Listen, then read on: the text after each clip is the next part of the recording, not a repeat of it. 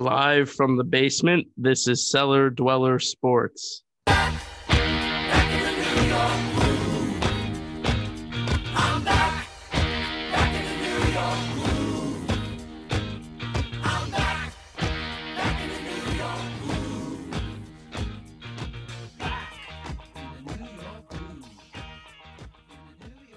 And we're back with another edition of Cellar Dweller Sports featuring K-Dog and G-Mac.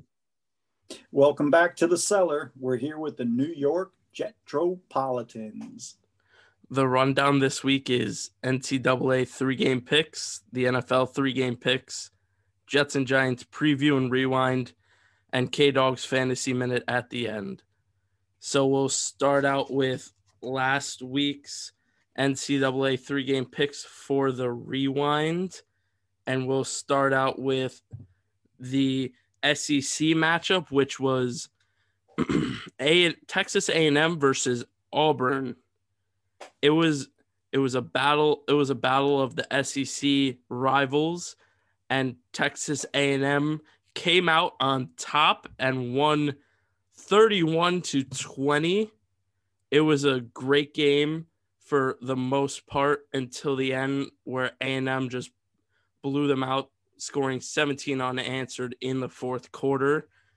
Kellen Mond for Texas A&M had 196 yards and 2 touchdowns. For Auburn, Bo Nix had 144 yards with 0 touchdowns, 0 INTs. The story for Texas A&M was Isaiah Spiller with 20 rushes for 120 yards, which was a huge uplifting for the Texas A&M team. But at the end, Texas A&M pulled out the win, 31-20, and I moved to 1-0 on the week. Yeah, so going into this week, I was 5-9 on the season. So what was your record going into this week? 11-3. Okay, so you were 11-3 on the season. I'm 5-9. I needed a big week, K-Dog, to get back to 500. So how did I fare? Well, let's see. Game 1, I picked Auburn to beat A&M 27-23. Well, I got that one wrong. Actually, K-Dog, you talked about the game just previously, but I looked pretty good through 3 quarters with Auburn. They were winning 20-14 after 3 quarters, but unfortunately, a football game's 4 quarters. Mm-hmm. And, A&M scored 17 unanswered points to win 31-20. So it was a clean game. There were no turnovers. Both teams played fairly well. A&M just gashed the Auburn D, rushing for 313 yards. And you talked about it, led by Spiller and Devin Achani, both with about 100 yards. And A&M rushed for almost as many yards as Auburn had total yards. So, you could see where A&M's firepower came from. And Auburn just had no answer for the A&M run game. That resulted in their loss, and that resulted in my loss. So I was 0-1 for the week. A&M continues to position itself for the playoff talk, with other teams from the SEC like Florida and Bama. So, big win for A&M, keep them on track. Auburn, that maybe they'll get a second tier bowl out of this season, not sure. But any talk about a Big 6 bowl for them is over. Yeah, that is true. Auburn's out of the New Year's 6 for sure. They gotta be. But we'll move on to the Big 10 matchup that we had last week, and it was number 12 Indiana taking on number 6 Wisconsin. And this was a defensive battle, to say the least. It was 14-6. Indiana edged out Wisconsin. Wisconsin came into this game as a 13.5-point favorite, which was crazy. But Graham Mertz for Wisconsin did not play well whatsoever. 202 yards and 1 INT. The Utah transfer for Indiana, Jack Tuttle, had 130 yards, 2 touchdowns and 0 INTs in his first career start for Indiana. That was a huge uplift for them. Stevie Scott for Indiana also helped out Jack Tuttle's case with 57 yards. And Jalen Berger for Wisconsin had 87 yards on 15 carries. Watt Filer was the leading receiver with 47 yards and a touchdown for Wisconsin. And it was a defensive matchup. Indiana only giving up 6 points was surprising to me, very surprising actually. But Wisconsin's offense just couldn't get it to go, which made Indiana win 14-6, moving me to 2-0 on the week. You picked Wisconsin to cover? No, I picked Indiana to cover. Oh, I'm sorry, you picked Indiana to cover? Yeah. Did you pick Indiana to win outright? No, I did not. Okay. So my prediction was Wisconsin 24, Indiana 13. I got the winner wrong, but I got the spread pick correct.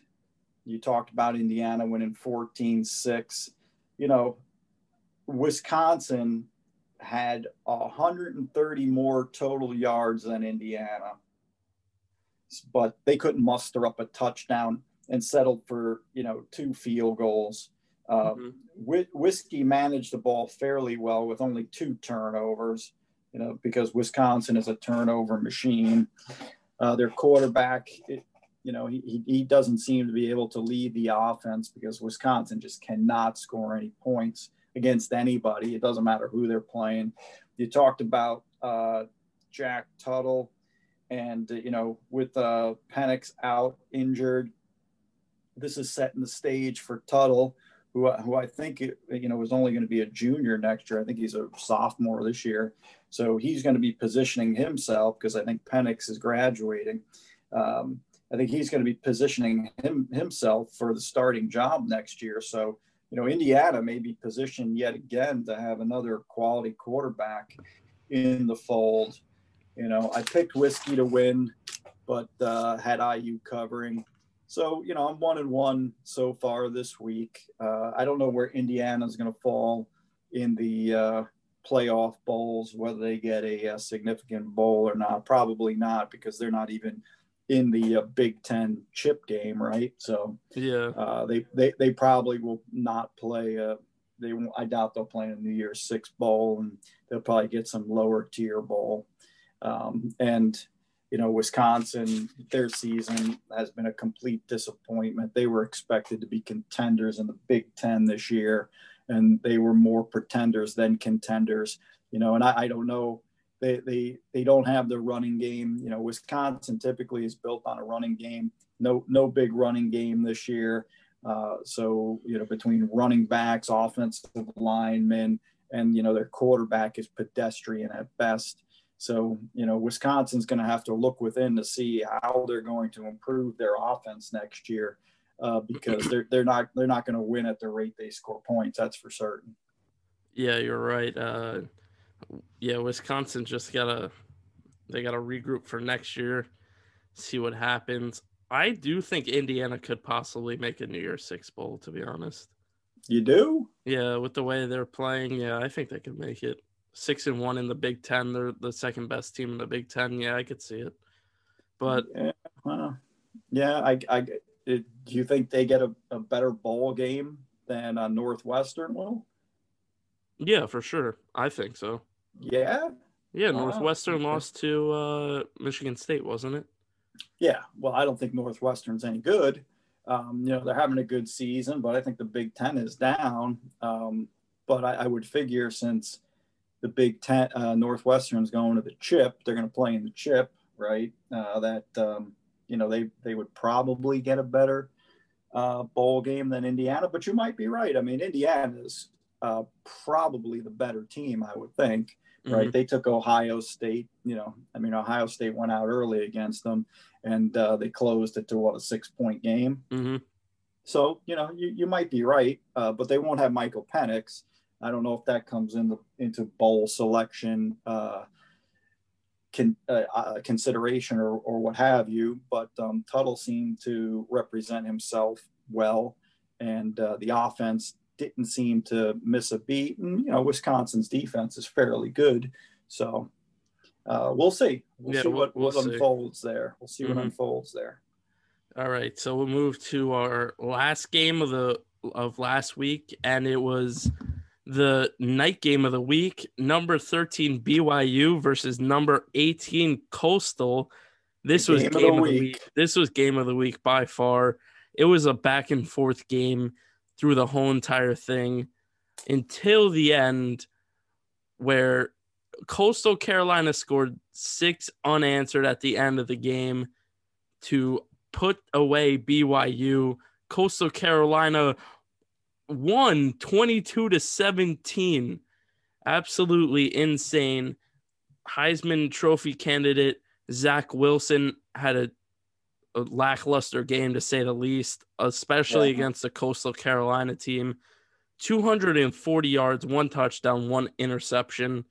The interception was crucial, but the story was the rushing for BYU and Coastal. Tyler Algier for BYU had 13 carries on 106 yards for a touchdown. He also did have a lost fumble, which was huge in this game as well. CJ Marable for Coastal Carolina had 23 carries on 132 yards and 2 touchdowns. That was the story right there. CJ Marable brought Coastal to this win. Coastal won 22-17, and I moved to 3-0 on the week. Wow. You did you pick Coastal to win outright, or just cover the line? Yeah, I picked them to win by a field goal. You picked them to win outright, huh? Yeah. Wow. So you're 3-0 for the week. Well, I got to agree with you. This was by far the game of the week, and it lived up to its billing in terms of entertainment. And, I got this game completely wrong, picking BYU to win the game. I predicted BYU would win 38-17, and Coastal would, won 22-17. The biggest surprise for me was I thought the Cougars would own the line of scrimmage due to their size, but Coastal actually won the line of scrimmage, K-Dog, and they ran the ball for 281 yards to win the game. Mm-hmm. You talked about BYU's QB, Zach Wilson. I agree with you. He wasn't overly impressive whatsoever. He threw the ball for 240, a touchdown, as you said, an INT. But, this was supposed to be his coming out party where he showed everybody, he was an elite college quarterback and, deserved to be in the Heisman hype with some of the players coming out of the bigger Power 5 conferences. And, I just don't think he demonstrated that he fits within that conversation. That was his opportunity to do so. This was a big opportunity, for BYU, who, if they won this game and were undefeated, I don't think they were in contention for the college football playoff game, but they could have been in contention for a New Year's Day six game, right? Mm-hmm. But they just, BYU, I was just shocked about their inability to stop the run. I mean, they couldn't stop the run. I mean, they didn't win the line of scrimmage on either side of the ball, which was supposed to be really their strength. So, this loss knocks BYU completely out of any discussion. The win gives Coastal some credibility, K-Dog, some, but it really doesn't help them, as part of the playoff discussion. Will they get a significant bowl invitation? I'm not even sure they get a New Year's Day 6 ball, K-Dog. I don't know what your thoughts are, but I don't see them getting that because, their schedule hasn't been really that strong. You don't know what BYU is because BYU hasn't played anybody. Yeah. Coastal's going to get a significant bowl because I feel like I don't know if it'll be a New Year's Six, but I think they'll get a significant bowl because I kind of feel like they're like the UCF team from back in the day where they went undefeated and everyone was like, "Oh, national champions! They're the national champions." But yeah, so I think they'll get a significant bowl. Well, that's a good point. That's a good point about UCF. I think UCF may have played a little bit stronger schedule than Coastal during that season, but nevertheless, I think that's a really good comparison. So, we'll see what happens with Coastal. BYU, they're done as far as I'm concerned. So, so this week I was 1-2. And K-Dog, I'm 6-11 on the season. I'm running out of time, and I'm going in the wrong direction. Yeah. So what do we have this week for college? Because I got to get back on track.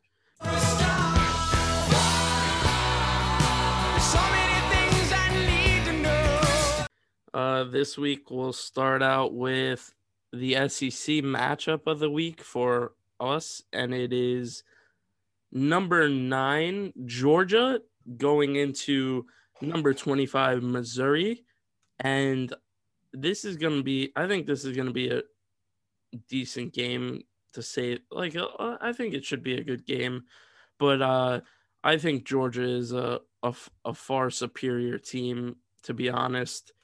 Georgia has JT Daniels as he came in for Stetson Bennett, and he's just been performing terrifically the past few games. I think they found their quarterback for the future for the next few years, as he'll take Georgia to the playoffs, I believe, in the next 3 years, especially with their great defense. For Mizzou, they have Connor Bazalik at the helm for quarterback. Rushing wise for Georgia, they have running back Zamir White, which he is pretty good. Receiving wise, wide receiver George Pickens for Georgia is very good. Most likely going to be a first or second round pick. And yeah, I just think Georgia's an all around better team, especially with their defense. The line is -14 for Georgia. So I'm taking Georgia -14 to beat Missouri. I think they'll win by 3 touchdowns. All right, so you like the dogs, and you like the dogs big. That's what you're telling me here. Yeah. Okay. So you got number 9 Georgia 6-2 at number 25 Mizzou 5-3. Georgia hasn't played in 2 weeks with their game against Vandy canceled last week. The Georgia season is a bit of a disappointment, having lost 2 games, and completely out of playoff consideration. Meanwhile, Mizzou enters the top 25, coming off a win against Arkansas, coming from behind. The question in this game is how motivated the Bulldogs are. The Dogs should handle Mizzou if they are motivated. The Georgia offense starting to get going with JT Durrell, as you pointed out, replacing Stetson Bennett at QB, and White and Cook are running the ball well. Daniels, toasted Mississippi State in his last game, going for 400 yards. White and Cook had 188 yards against the Gamecocks. So, they just ran the ball all over South Carolina. The Missouri D was bad against Arkansas last week, giving up 48 points and over 550 yards to the Razorbacks, K-Dog. Mm-hmm. The Tigers will look to run the ball and did so really well against Arkansas, with Larry Roundtree running for 185 yards. But he's not playing Arkansas. Instead, he's going against a top D in the nation. This also may prove to be too much for Mizzou's freshman QB. I think this results in a rout, K-Dog, with Georgia flexing its muscle on both sides of the ball, beating Mizzou 37-13. The Dogs have more bite than the Tigers in this one. Yeah, Yeah, so we both have Georgia in a blowout. So Yeah, I'll be surprised if Missouri hangs around for a quarter. You yeah, know, if they can hang around for a quarter, I think they've done pretty good because although Georgia has 2 losses, they're a really quality team. And like you said, they seem to have found their quarterback. And if they found that quarterback, well, I think he was hurt. I think that's the problem. He was hurt early in the season, yeah, so he wasn't available. hmm But if he was available early and he was playing early, you never know. yeah, They may have only 1 loss. They may have 0 losses. But you know, it is what it is.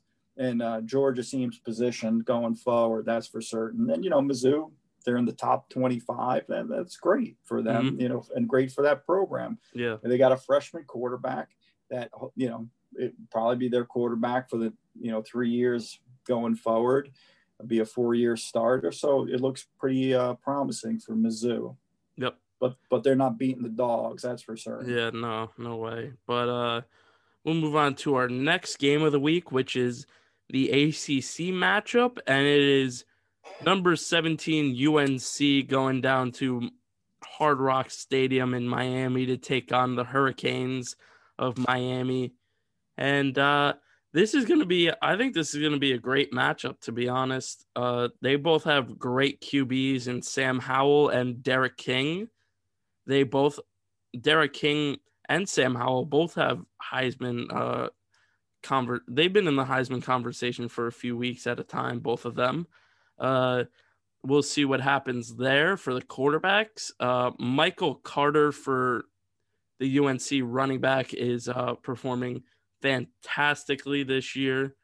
He's he's been going off, helping Sam Howell get open, have open wide receivers, using that as the play action and so on. De'Ami Brown for UNC has also been a great wide receiver for Sam Howell to throw to. Brevin Jordan for Miami has been also a great wide receiver for Derek King. I think that the Miami defense is better than UNC's defense, and that's why I'm going with Miami at -3 to beat North Carolina. I think Miami wins by a touchdown. Okay, well, you're going with the Canes in South Florida at Coral Gables. Yeah, you know, K Dog, I think your analysis is really good because I agree with you. I expect this to be a close game. I expect it to be a really entertaining game. I expect this thing to be a track meet with points getting put up left and right here.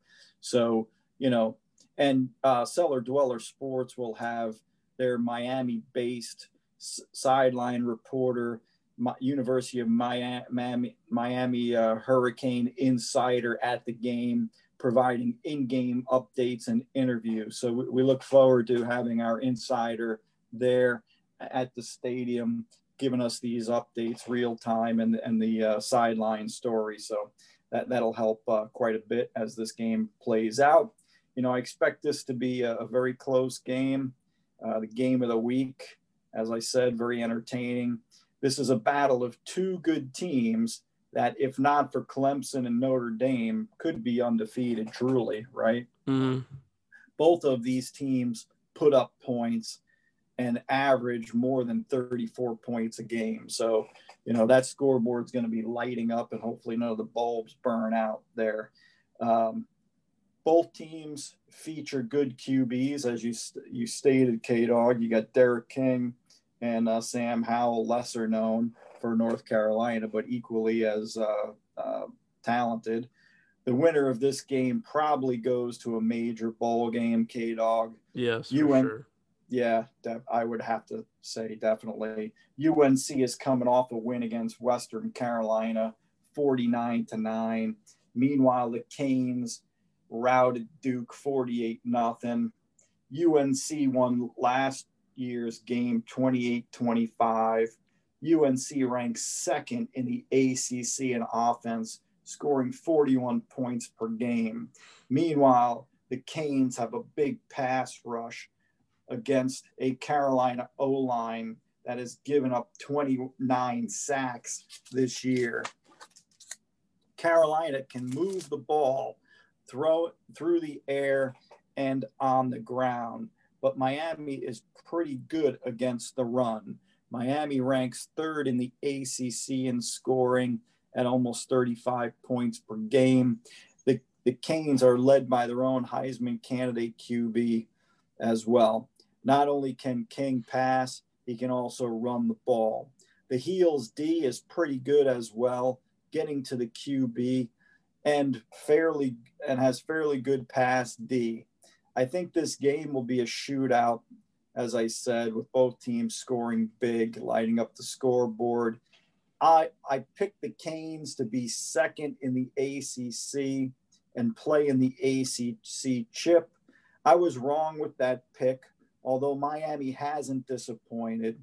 This is going to be a close game that will go back and forth with lead changes. I expect this game to be tied late with the Canes scoring on a big run by King to win the game. The U wins 38-31, and our sideline reporter gets to wear the turnover chain. The win sends the Canes to the Orange Bowl, kind of like their glory days. Yeah, so we both have that game the same as well. And next for our last game, this is game of the week. Once a year this happens. Navy versus Army. It's going to be the first year since 1943 that it's not played on a neutral site. And they are playing at Michie Stadium at West Point for this one. This is going to be a close game because Navy Army is always a close game, as they both run the triple option for most of the time. So there will be little to no passing in this game. Tahir Tyler is the quarterback / running back for Army, and Xavier Arline is the quarterback / running back for Navy. Also running backs for Navy and Army, Nelson Smith for Navy and Tyrell Robinson. They have been having fantastic seasons, as well as the quarterbacks. They've been having great seasons. There will probably be little to no catching in this game whatsoever, most likely. It's going to be a game of defense, a game of running, ground and pound game. And I'm going with Army at -7. I have to go Army. Always go Army. Go Army. Beat Navy. Army's going to win by 2 touchdowns. First time at Michie Stadium since 1943. Army's going to beat Navy for the second year in a row. Okay, so you like Army. So, as you stated, we have Army, Navy. The two service academies meet for the 121st time this year. The game takes place, as you stated, in our backyard at Michie Stadium on the campus of West Point. You talked about, the last time they played at West Point. The game will have a lot of juice, although it will only be played in front of about 8,000 cadets and middies, as opposed to 70,000 fans in Philly. But the stands will be rocking at Michie. Navy is 3-0 at Michie versus Army. Army has a winning streak over Navy until last year, when Navy surprisingly beat Army 31-7. Navy has struggled this year. Navy has trouble scoring points, having only scored 13 combined points in their last 2 games. Not a formula for success, K-Dog. No. Army's D is opportunistic, having scored 3 TDs this year. Army is a run-centric team, as you stated, splitting carries between 2 QBs and a number of running backs, with Sandon Mayo leading Army with 10 touchdowns.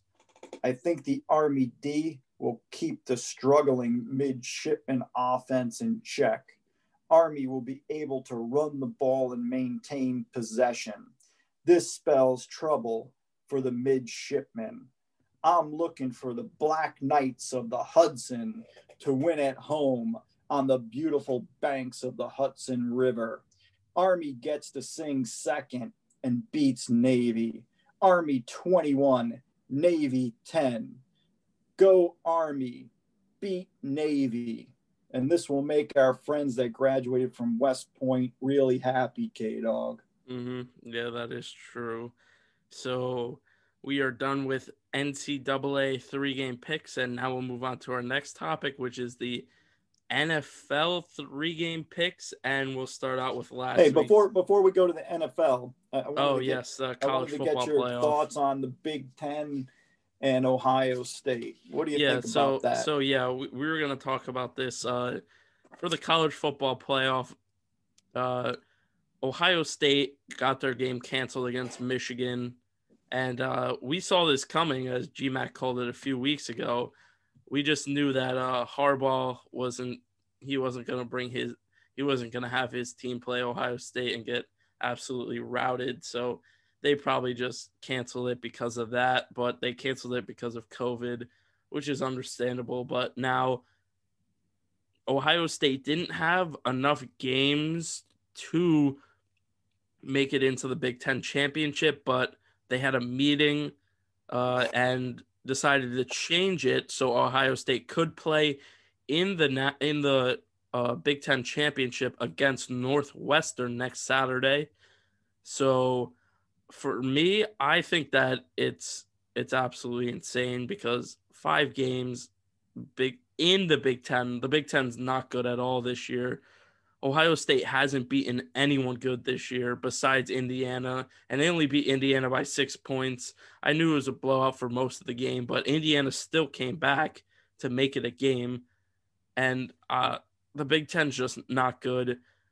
And Ohio State, they don't have enough. They played 5 games. They don't have enough games to play I don't think they have enough games to play in the playoffs, which is it's going to be unfair for Texas A&M, to be honest, because I think Texas A&M has a way better resume, and Ohio State hasn't played anyone good. So that's my opinion on it. Yeah, well, I think I tend to agree with you. First of all, the Big Ten did a poor job with their football season this year. If you ask me, they started way too late. After saying they weren't going to play. Yeah, you're right. That is their first mistake. They started really late. Yeah, I agree with you. That was their first mistake. They started too late after saying they weren't going to play. So they should have just not had a season, right? Because by the time they started, they didn't have enough weeks left in the year to be able to have contingency for games being canceled by COVID-19. Yeah. So the league did their teams a disservice. They said that you need to have 6 games to be in the Big Ten championship. Well, Ohio State only has 5. And, I get it. Ohio State is legitimately the best team in the Big Ten, but you know what? A rule's a rule. I mean, just because you don't like the outcome of the rule because you weren't able to meet the guidelines doesn't mean they should change it. I mean, is that fair? I mean, yeah, I know they beat Indiana, but is that fair to Indiana, who met the rules even though they have 1 loss? Yeah, no, it's not fair. I think you're right. I think Indiana should be in place of Ohio State, but they obviously are picking favorites in this. Yeah, I mean, so the Big Ten conference is placating Ohio State, and yeah, I get it. They're the best team in the conference, but the conference isn't any good. First of all, they haven't beaten anybody. Mm-hmm. So they go to the Big Ten championship against Northwestern. Northwestern lost to Michigan State. Michigan State has a losing record and, is not a typical Michigan State team. And, the Big Ten has been really down. I mean, teams like Wisconsin, University of Michigan is awful. I mean, in my lifetime, I don't think I've seen them this bad. Yeah, Michigan is terrible. Yeah, they're terrible. So, I mean, you change the rules to help Ohio State. I get it helps the Big Ten. But even if Ohio State wins, and I expect them to beat Northwestern. I mean, they'll beat Northwestern by 3 touchdowns probably. Yeah. But how does that enhance their position with the college football playoff? So what? You beat Northwestern. Northwestern lost to Michigan State. Michigan State is bad. So you're 6-0 in the Big Ten. Big deal. Does that mean that you should get a spot over A&M? Yeah, Texas A&M. I don't think so. Florida? I think no, because I think teams like in the SEC, teams like A&M and Florida would beat out Ohio State. I think they would beat them easily. I agree with you. I think both teams would beat A&M and Florida State. And, is it going to be fair when they're 6-0 and they played 6 games? All these other teams played 11, 12 games against stiff competition, having to battle through changing schedules, right? Mm-hmm. And you only play 6 games. They play 11 or 12.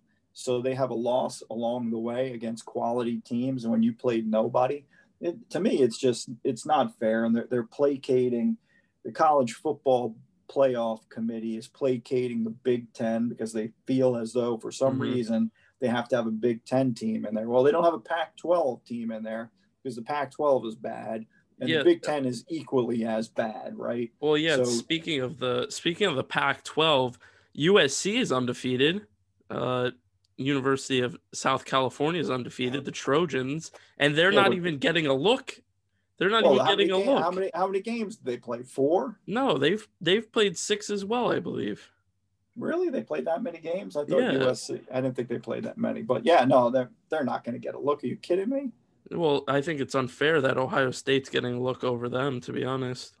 Well, because it's the Big Ten, and the college football committee feels compelled to have a Big Ten team in it, which I think is wrong. As a fan, I much rather see, the ACC and the SEC teams in the in the college football playoff, and then you have an old time Rose Bowl, and Ohio State can go play USC in the Rose Bowl, right? Just like the old days. I think that's really where it should lie, because the best teams in the country, are obviously coming out of the SEC and coming out of the ACC. Yeah. So, I think it's insane, to be honest with you, that Ohio State's still getting a look right now, but we'll see what happens. Well, the thing is, for the playoff committee, apparently the leader of the playoff committee is, I think Iowa. I think he's like the president for Iowa, so he's a Big Ten school. So I think that's why they're getting an even better look. But we'll see what happens, and we'll move on to our NFL 3-game picks from last week, and we'll start out with the 1:00 game, which is the Browns versus the Titans, and I picked the Titans at -4. The Titans lost 41-35. This game was not close whatsoever. Yeah, not close. Even though the score shows the game was not close. It was I think it was 38-7 at the half, I believe. But yes, it was 38-7 at the half. Baker Mayfield had a day, 334 yards, 4 touchdowns. Ryan Tannehill also had a pretty good game, 389 yards, 3 touchdowns, and 1 interception. But those were mostly garbage time points, to be honest. Yeah, that was all garbage time. Yeah, Nick Chubb, 80 yards for a touchdown. Rashard Higgins, for wide receiver, had 6 receptions, 95 yards, and a touchdown. Corey Davis for the Titans had 182 yards and a touchdown. The Browns won 41-35, moving them to 9-3, second in the North, AFC North. They will not go. This is their first time not having a negative record in 13 years. The Titans lose, moving to 8-4. and that moves me to 0-1 on the week. 0-1 on the week. All right. Well, K-Dog, in this game, I picked the Titans to win a close one, 24-21, with the Browns covering the line. The Browns, as you stated, they actually manhandled the Titans in a big upset. And as you stated, the game wasn't close. Browns were up so big at the half, and then they just coasted the rest of the way. You talked about Baker Mayfield having a game, and he did have a game. And the key for the Browns was they held Derrick Henry to 60 yards rushing. And that's more on account that I think, Tennessee got down by a lot early and had to scrap the running game. So, I was concerned that this was a trap game for the Titans after beating the Colts for first place the week before. I was also concerned with the Titans D, and both were legitimate concerns, with the Browns racking up over 450 total yards, K-Dog, 450 total yards. And getting the upset. It's insane. Yeah, it's insane is right. And getting the upset victory, the key to beating the Titans is to get up early on them, and then they have to scrap the running game, right? And that's not the Titans' game. If they can't be successful if they fall behind, because they thrive on the running game, the running of Derrick Henry, and Derrick Henry's running sets up the play action pass for Tannehill. Mm-hmm. And Tannehill had stats last week, but they were all his stats were in garbage time. So you can't really put a lot of credence into the numbers he put up, because the game was basically over at that point. So, but nevertheless, I got the win, and I'm 1-0 after game one. Yep. So, you did get the win. We'll move on to the next game, which is the NFC West matchup. It was the LA Rams versus the Arizona Cardinals, and I picked the Cardinals to win. They did not. They lost 38-28 to the Rams. This game wasn't really close at all, to be honest. But it close towards the end. They made it a 3-point game, and then pick six made a 10-point game, then a 17-point game. Kyler Murray, 173 yards, 3 touchdowns, 1 interception. Jared Goff with 351 and a touchdown. Cam Akers seems like he's going to be the starting running back with 72 yards and a touchdown. He's getting most of the touches now for LA. Kenyon Drake only had 49 yards, but he also added a touchdown. Robert Woods had 85 yards for the Rams receiving wise. Dan Arnold, the tight end for the Cardinals, had 61 yards and 2 touchdowns, which is crazy because to be honest, I've never heard of him until this week.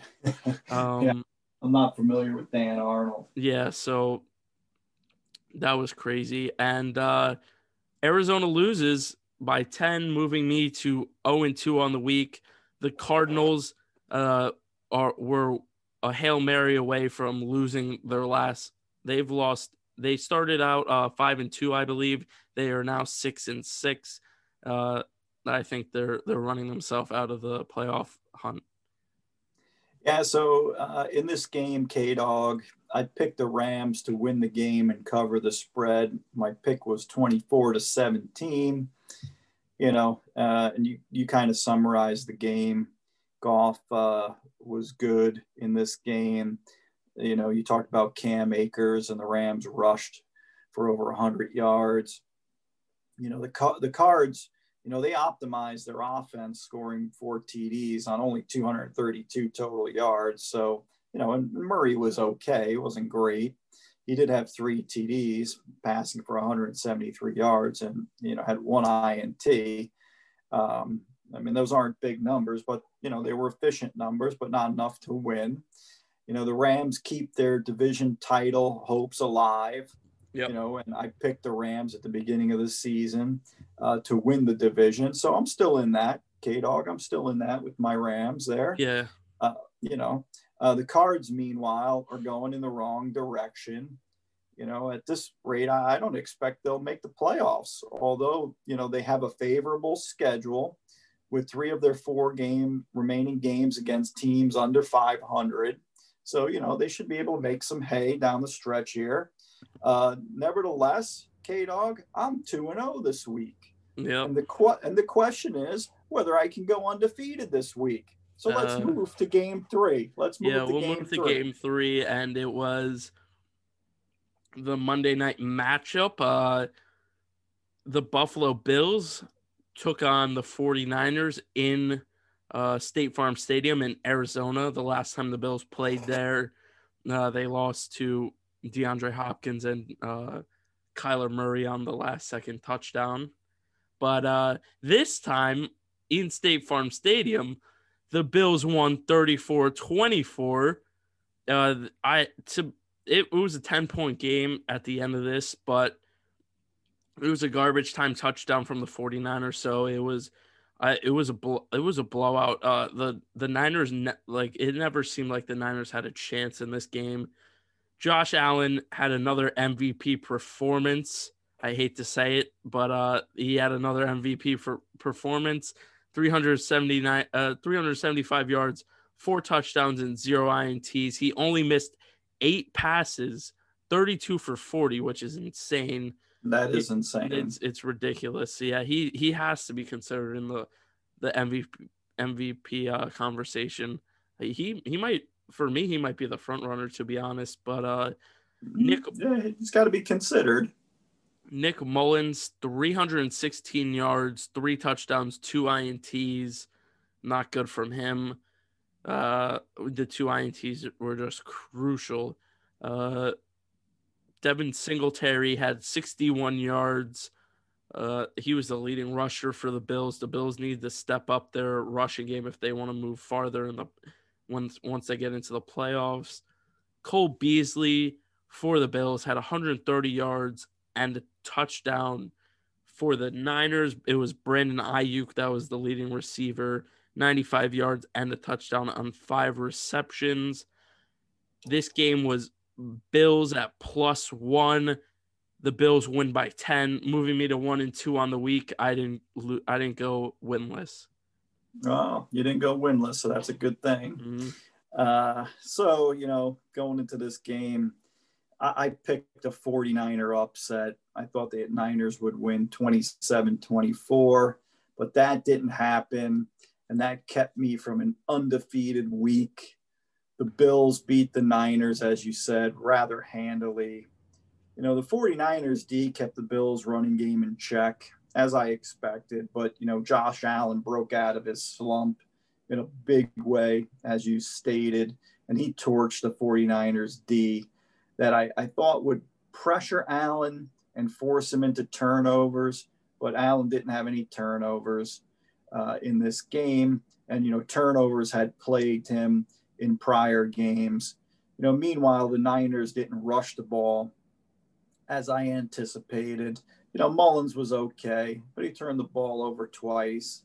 Allen's performance was the difference in this game and keeps me from going 3-0. Subsequently, I finished 2-1 for the week, making me 19-20 on the season. What's your record on the season, K-Dog? 20-19 on the season. Okay, so you got a 1-game advantage over me coming down the stretch here. The good thing, K-Dog, is it's a new week, and I'm undefeated so far this week. So what do we have this week?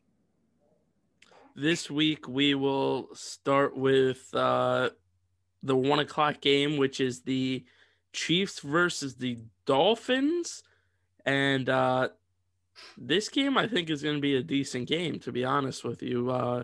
We have Patrick Mahomes taking on the young rookie of Tua Tagovailoa.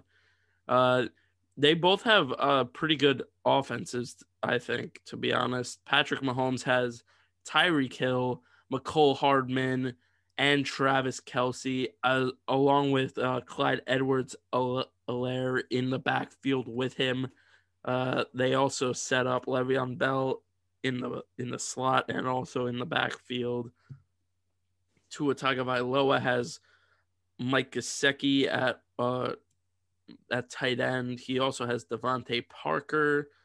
I think this will be a great game, to be honest. And the Chiefs are -7 favorites, and I'm going with the Chiefs at -7. I think the Chiefs will be up late and then score a field goal and win by 10 points. Chiefs win by 10 points. Okay, dog, I can see that happening. So you got the 11-1 Chiefs at the 8-4 Dolphins, and they're a home dog getting 7, as you stated.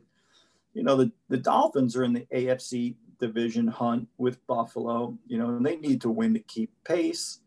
The Finns are coming off a 19-7 victory over the Burrowless Bungles. The Miami D kept Cincy to under 200 total yards, so they were very effective against the Bengals. Meanwhile, Tua threw for almost 300 yards with 1 TD. Jason Sanders was 4 for 4 with field goals for Miami. Meanwhile, the Chiefs keep winning. They haven't lost since week 5 against Vegas.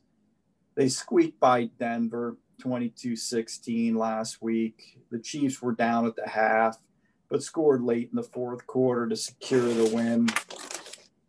Denver had 179 yards rushing against,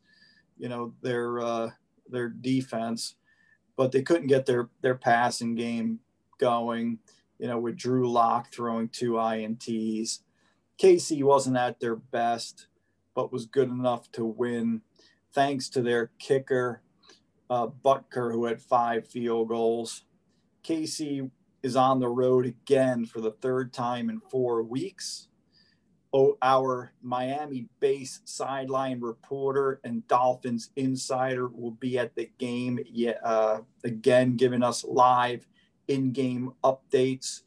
Our insider has communicated to us that high-level people in the Miami organization are confident in this game, and they expect that if they can come out and play hard, they will be competitive in this game. So that's what we're hearing from our sideline reporter and the high-level executives that our sideline reporter is networked with.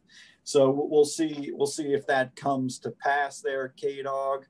Miami has won 7 of their last 8 games and their last 4 at home. So they're on a good streak as well. They're second in the league in points allowed at 21. So they're not really giving up a lot of points. I think Miami's D will be a good test for KC. And the question is whether Miami can muster up enough offense to win the game, because this team wins because of their defense. They don't win because of their offense. Tua, I know people don't want to hear it, but Tua will manage the football. He hasn't turned it over like Fitz was doing, which is key to winning games if you don't score a lot. So KC's rush D isn't great. So I expect Miami to try to run the ball and pass off the play action. I don't see Miami beating the Chiefs, but I can see them hanging around and keeping it close as Denver did last week. KC is 6-0 on the road. I expect them to make it 7-0 on the road. I'm picking KC to win the game, but Miami to cover the spread. KC 21, Miami 17. Yeah, that's my prediction. I was on the fence about this one too, but the Dolphins. I think the Dolphins are a good football team, and I think the AFC East for years to come is going to be good if the Jets get Trevor. But yeah, it's going to be. I was on the fence, but I'm going with the Chiefs. So we're different already. We'll move to the 4:00 game, which is a playoff implication matchup. The Indianapolis Colts go into Allegiant Stadium, the new black hole, to take on the Las Vegas Raiders. And this is going to be a good game as well. The Raiders just come off a win against the Jets, last second win. We'll talk about that later. And the Colts come off a 6-point win against the Texans, which is they were lucky to squeak out of that one, but they were both of these teams were lucky to squeak out of their games, trap games, to be honest. And so it'll be a good matchup. Phillip Rivers versus Derek Carr, T.Y. Hilton for the Colts, and Henry Ruggs, Darren Waller for the Raiders. I think if the Raiders have their defense back ready to go, I think they'll win this game. Indianapolis is 3-point favorites going into Las Vegas, and I'm going to pick the Colts for this game at -3. The Colts defense is just superior to the Raiders defense. I think the Colts will shut down Derek Carr and company because DeForest Buckner is back for the Colts. Darius Leonard is a absolute stud at linebacker. Their secondary is also great, and the Colts will win this by 10 points. Wow. You have a lot of confidence in Indy, huh? Yep. Wow. Okay. Well, Colts are a pretty good team.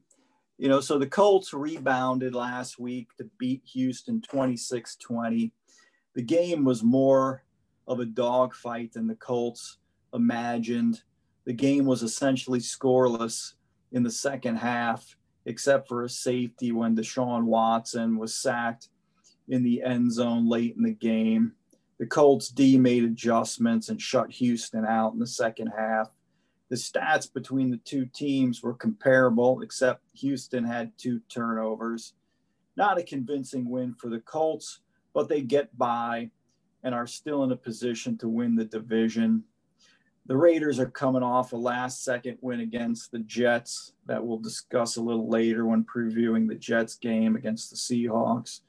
The Raiders have not looked good the last 2 weeks, being dismantled by the Falcons and fortunate to beat the 0-11 Jetropolitans.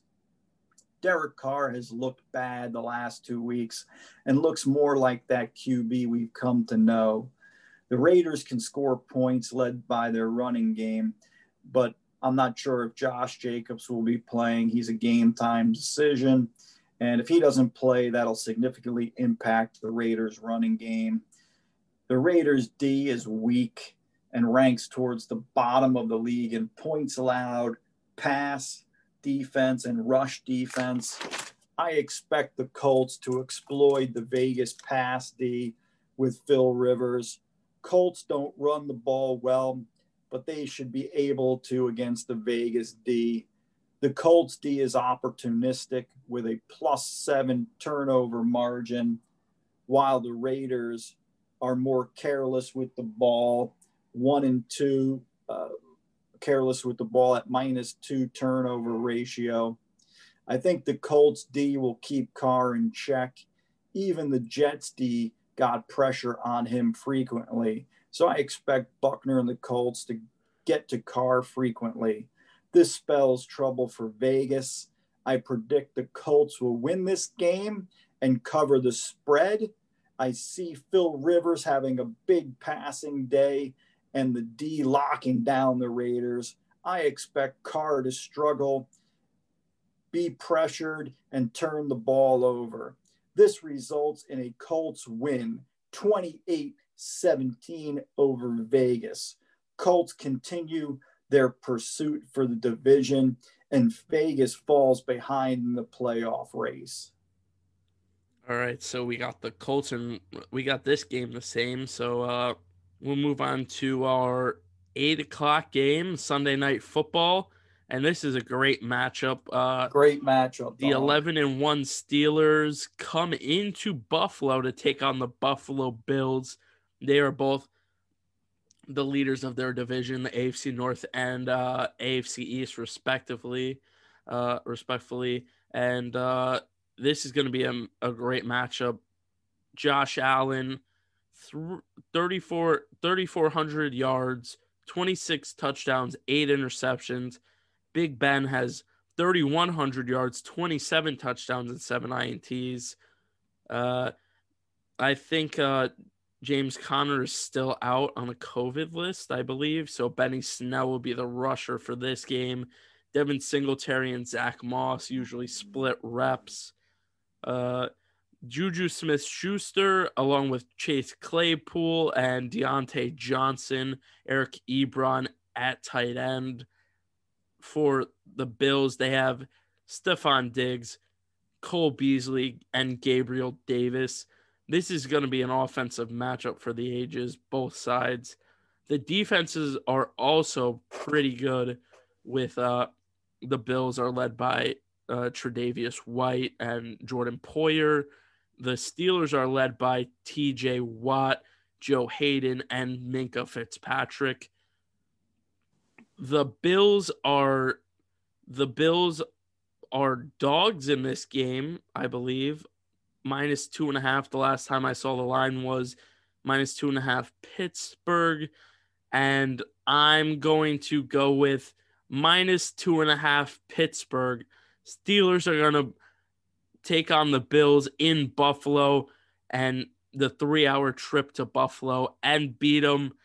I think that the Steelers will win by a touchdown. Wow, that's a pretty bold prediction. And, your Bills fans up at the university will certainly be happy regarding that. But let's see. The Steelers travel to Orchard Park, New York to take on the Bills following their first loss of the season.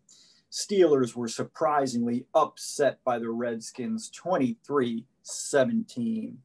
The Steelers' offense has struggled the last couple of games, scoring less than 20 points per game.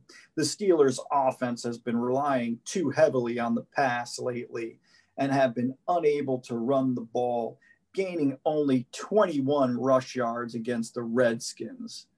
The Steelers expect to get James Conner back this week, so that may help.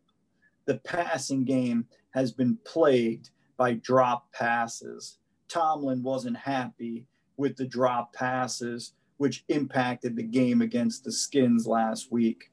Meanwhile, the Bills beat the 49ers convincingly, as discussed earlier in the show. The Bills return home where they are 5-1.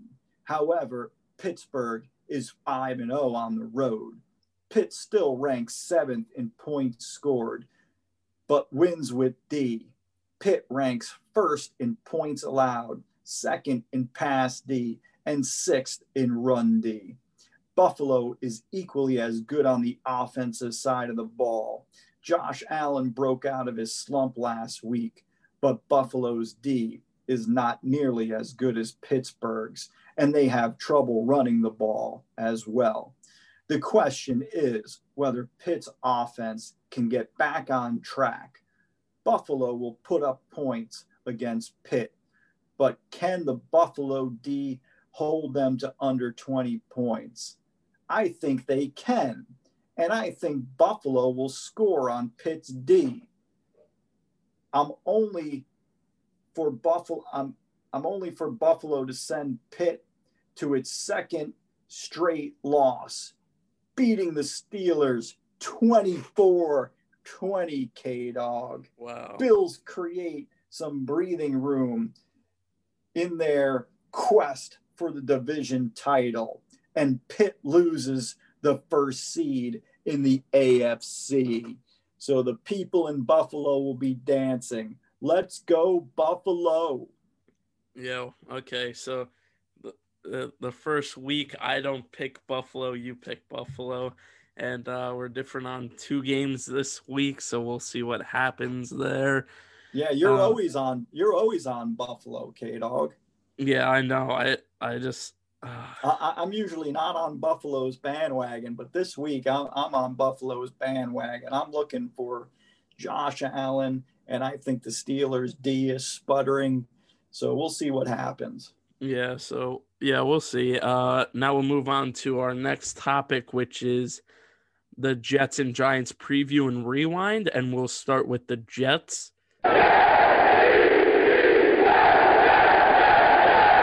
And the Jets took on the Raiders, and it was a thriller to say the least. It was a back and forth game throughout the entire game. The Jets took the lead with 5 minutes to go in the game, and it seemed that everything was falling apart. The Trevor Lawrence story was falling apart for the Jets. But with under 2 minutes to go, the Jets are stopped on third down. They had to punt, and that's where the story starts and ends. Henry Ruggs catches the ball over Lamar Jackson, the rookie cornerback, and scores a 46-yard touchdown from a pass from Derek Carr for the win, keeping the Trevor Lawrence hopes alive for Jets fans. Derek Carr had a great game, 381 yards, 3 touchdowns, and an interception. Sam Darnold had a decent game, I guess, 186 yards, 2 touchdowns, 1 INT. Ty Johnson for the Jets was the story. He performed pretty well with Frank Gore out with a concussion, 22 carries on 104 yards and a touchdown. That's good for about almost 5 yards a carry. Receiving wise, the story for the Raiders, as GMAC talked about last week, was Carr to Waller. Darren Waller, 13 receptions, 200 yards, and 2 touchdowns. Yeah, that guy's a beast. Absolutely insane. Darren Waller is pro tank for Trevor. Derek Carr is also pro tank for Trevor. The Jets defense and Greg Williams are pro tank for Trevor. Jets move to 0-12, 4 games closer to the first pick in the NFL draft. Yeah, no, this game was much closer than I expected and much closer than I wanted it to be. Yeah. Right. But, when we talked about last week, I said the call you're going to hear a lot is Carr to Waller. And the call you heard a lot last week was Carr to Waller. And, Gruden should have been doing more Carr to Waller than he did because the Jets just had no answer for Waller. He was just amazing. But anyway, the Jets, they snapped defeat from the jaws of victory with their last second loss to the Raiders. And this is a game that they should have won. The Jets actually scored some points led by their running game. And, Frank Gore gets hurt early in the game. So you figure, hey, they're not going to be able to run the ball. Instead, the Jets gashed the Raiders D, rushing for over 200 yards and a touchdown. They probably haven't rushed for that many yards in 3 games combined. So, Sam Darnold was Sam Darnold. He wasn't great. Threw for 186 yards, 2 TDs, and his typical INT. And he was sacked twice, keeping his sack streak going. And, that's the only streak he has, a sack streak and a losing streak. But anyway, the Jets D, it's hard to say that they weren't bad, but they weren't really all that bad. They put pressure on Carr. They sacked him 3 times. They forced 2 turnovers. Quinnen Williams is coming into his own. I mean, he played exceptionally well against the Raiders, but the D gave up the late, long passing TD, which led to defensive coordinator Greg Williams getting fired. And everyone was upset, was up in arms and upset with Williams and his all-out blitz with no safety help. Well, Williams has always been an aggressive defensive coordinator. His defense is aggressive. And, the prior series, he blitzed Carr. And, on that play, Carr had to throw off his back foot and the pass fell short. So, this is the way Williams has always coached all the time. He puts pressure on the offense. He blitzes a lot. His defenses get a lot of penalties because they play on the edge. So why should he change now? If the Jets sacked Carr, everyone would have said, great call, but it didn't work. So everyone says he's an idiot. I think Gase firing Williams is ridiculous. Mm-hmm. If you watched Dallas, the Dallas game the other day, K-Dog, when we were watching it, they try to Hail Mary Dallas at the end of the half. And the defense of the team they were playing, they only rushed like one or two players, and Dalton had all day to throw. So Dalton gets the pass off to the end zone, and the ball should have been caught by CeeDee Lamb.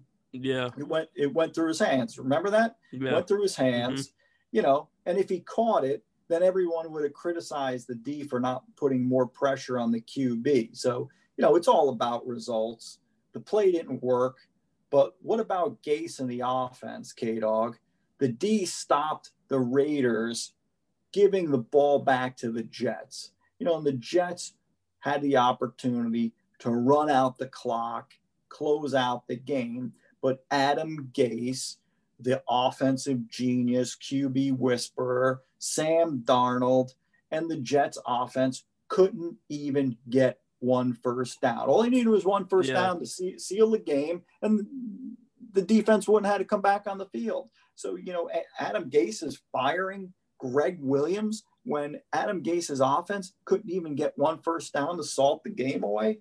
I mean, to me, it's ridiculous. The whole coaching staff's going to be fired. Most of the players won't be here. And the good news is we still have the first pick in the draft, and we have Trevor Lawrence. So we got to continue to tank for Trevor. We can't win a game. Otherwise, we'll be stuck with Sam Darnold and another decade of misery. So let's turn our attention now to the Jamal Adams Bowl, with the Jets traveling to Seattle to face the Seahawks.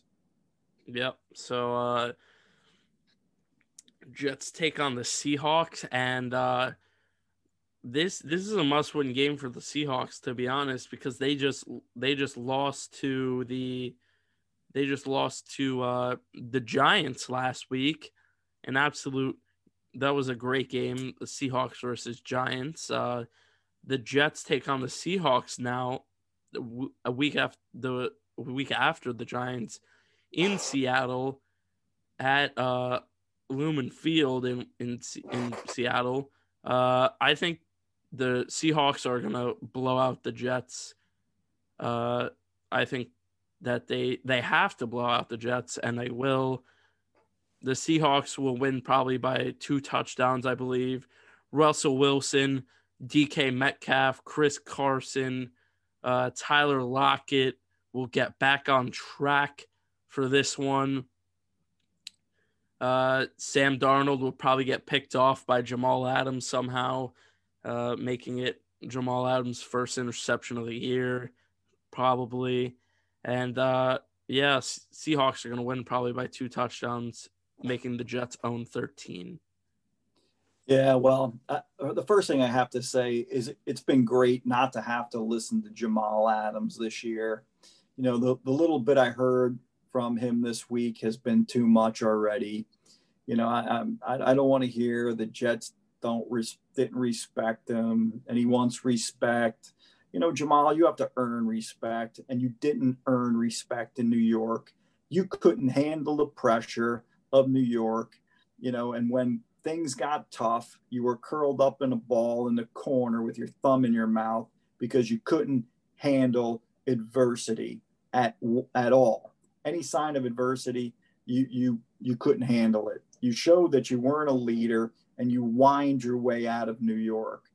You want New York to respect you, but New York rejected you, and New York doesn't respect you, right? So it's been nice not to have to listen to his whining every week after week after week, and the Seattle press can enjoy his commentary, because right now they're winning. So, he'll fall in line, but as soon as they start losing, he'll start whining and talk about respect if they don't give him a big contract and all that stuff. But, Seattle comes into this game off a loss to the Giants. The Giants had Colt McCoy as their QB, winning 17-12. The Giants D was great against the Seahawks and Russ Wilson. The Giants pressured Russ Wilson all game, netting 5 sacks. They held Russ to 263 yards, 1 TD and 1 INT. The Seahawks go as Russ goes. If Russ doesn't cook, the Seahawks get burned. Meanwhile, the Giants shredded the Jamal Adams-led D, rushing for 190 yards. 190 yards rushing the Giants had on the legs of Wayne Gallman, who had 135 rush yards and a TD. The Giants held the Seahawks to 5 points, Ken, dog, through 3 quarters, with the Hawks scoring their only touchdown with 6:09 left in the game. The Giants then shut the door, not giving Seattle a chance to score. And I think the Giants kept blitzing Russell Wilson. So for all those people that say, they should be in a conservative defense, they kept pressuring Russell Wilson and they closed the door on him. McCoy did a good job managing the game in the absence of Daniel Jones, throwing for 105 yards, a TD and an INT. However, the Giants didn't need to pass against one of the worst pass defenses in the league because they were able to run the ball down the Hawks' throat. And you talked about it, K-Dog. This is a big game for Seattle, who needs to win to stay in the division race. I don't think the Jets will fly cross country and beat the Hawks. I don't think they will be competitive. The Seahawks and Russ will bounce back and score big points on the Greg Williams-less defense that ranks 31st in the league in pass D. The only team worse than the Jets pass D, K-Dog? You know who's the only team worse than the Jets pass D? Seahawks. You guessed it. The Jamal Adams-led Seahawks, who rank 32. The problem is Sam Darnold and the Giants won't be able to capitalize on it. Sam will continue to turn the ball over, costing the Jets. Unless the Jets' newfound running game can exploit the Hawks' D, which I don't think it will, the Hawks will blow them out. The Jets will be sleepless in Seattle. Seattle wins 31-10. Jets go to 0-13, and we are only 3 games away from changing the franchise forever. So, we'll move on to the team that shares the stadium with the Jets, and it is the Giants. And GMAC already basically talked about last week's game since it incorporated into the Jets talk. The Giants took on the Seahawks, and they won 17-12, upsetting the Seahawks. Big upset, as Seahawks were 11-point favorites. It was a huge upset. Colt McCoy came in for the Giants and had a game-managing game. The story, though, was Wayne Gallum for the Giants, 135 yards, 8.4 yards per carry. That was the story there. The defense was also the story for the Giants, and the Giants won, moving to 5-7, and still staying in first place in the NFC East. So what do you got for the Giants this week? So the Giants this week is the Giants take on the Arizona Cardinals in a matchup at home at MetLife Stadium. The Cardinals come into MetLife for the second time. First time against the Jets, blew out the Jets. Kyler Murray, DeAndre Hopkins, Christian Kirk and company, Kenyon Drake also for the running back spot, Kenyon Drake and Chase Edmonds in the running back spot. The Cardinals come in to take on Daniel Jones. Daniel Jones is ready to go for this game. Wayne Gallum is ready for this game. Sterling Shepard, Darius Slayton, Evan Ingram for the Giants. offensively. Defensively, the Giants' defense has been really good the past few weeks, I should say. And the Cardinals have not been good the past few weeks, offensively and defensively. I think the Giants will win this one once again, back-to-back weeks against back-to-back NFC West foes. And it would move the Giants to 6-7, one game under 500. Who would have thought? But I think the Giants win. Well, that's a pretty good analysis that you made there, K-Dog, regarding this game. The 6-6 Cardinals come into Jet Life to play the surging New York Giants, who are 5-7. And they're a 2.5-point home dog after coming off a huge win against Seattle, which we previously discussed. Meanwhile, the Cards come limping into Jet Life, having lost 3 games in a row, which could have been 4 games if not for the last second Hail Mary against Buffalo. The Cards most recently lost to the Rams 31-28. In that game, Jared Goff passed for over 350 yards and a TD, with the Rams rushing for over 100 yards against the Cards D. Meanwhile, the Rams D held the Cards to 232 total yards, forcing 2 turnovers, including a defensive touchdown. They held Kyler Murray to 173 yards passing, although he had 3 TDs. Now, the Giants don't have Jared Goff. Although Danny Dimes is expected to be back, they do have a D that's getting better each week, led by Leo Williams. Yes, Jets fans, Leo has become a sack master this year.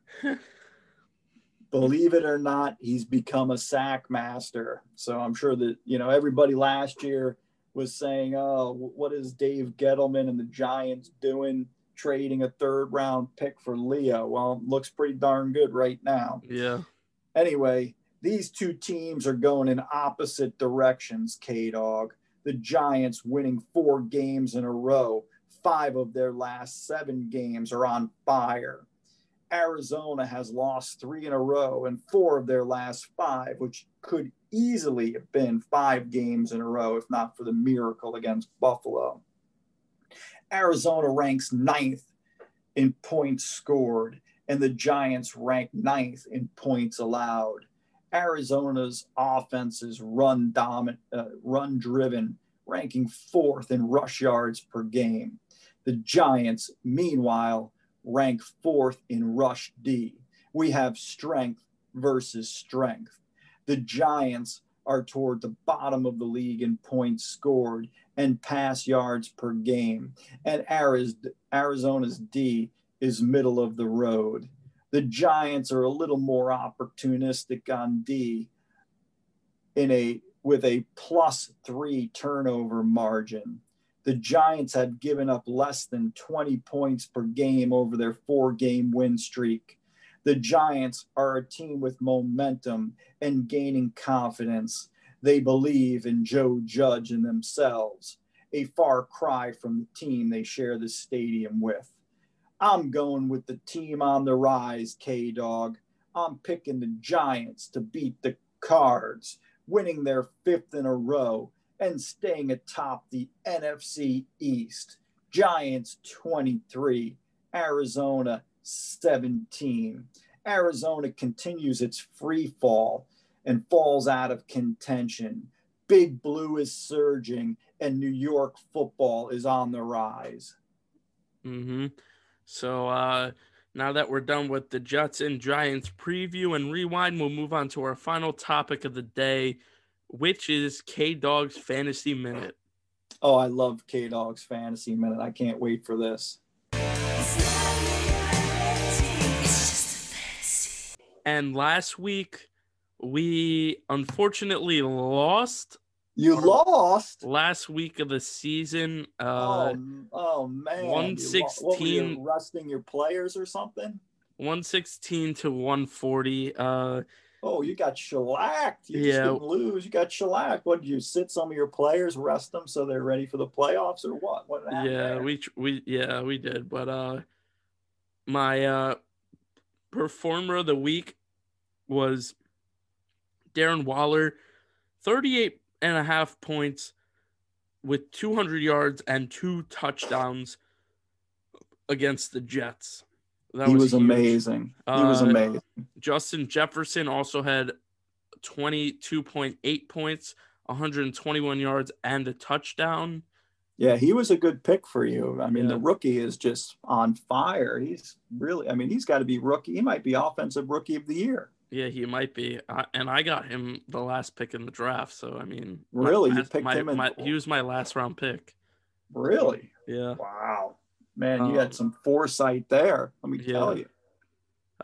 It's the LSU people. I'm telling you. Yeah. The LSU players.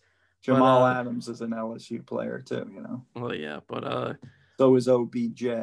I like OBJ. No, I don't care for either one. Frank Gore was my loser of the week, 0.2 points. Well, he got hurt. He left with a concussion, so he sucks. Justin Herbert had 4 points, which was terrible.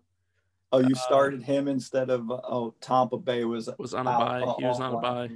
Yeah, he was on a bye last week. Yeah, and the Chargers got routed. I can't believe. Yeah. I figured the Chargers and Herbert would light up the Patriots D, but man, they didn't score any points. Yeah, I also thought that they would too, but that was it was a loss, but it didn't affect our playoff chances whatsoever. It was the playoffs were basically set already, so this was just it's good to get a loss out now instead of in the playoffs.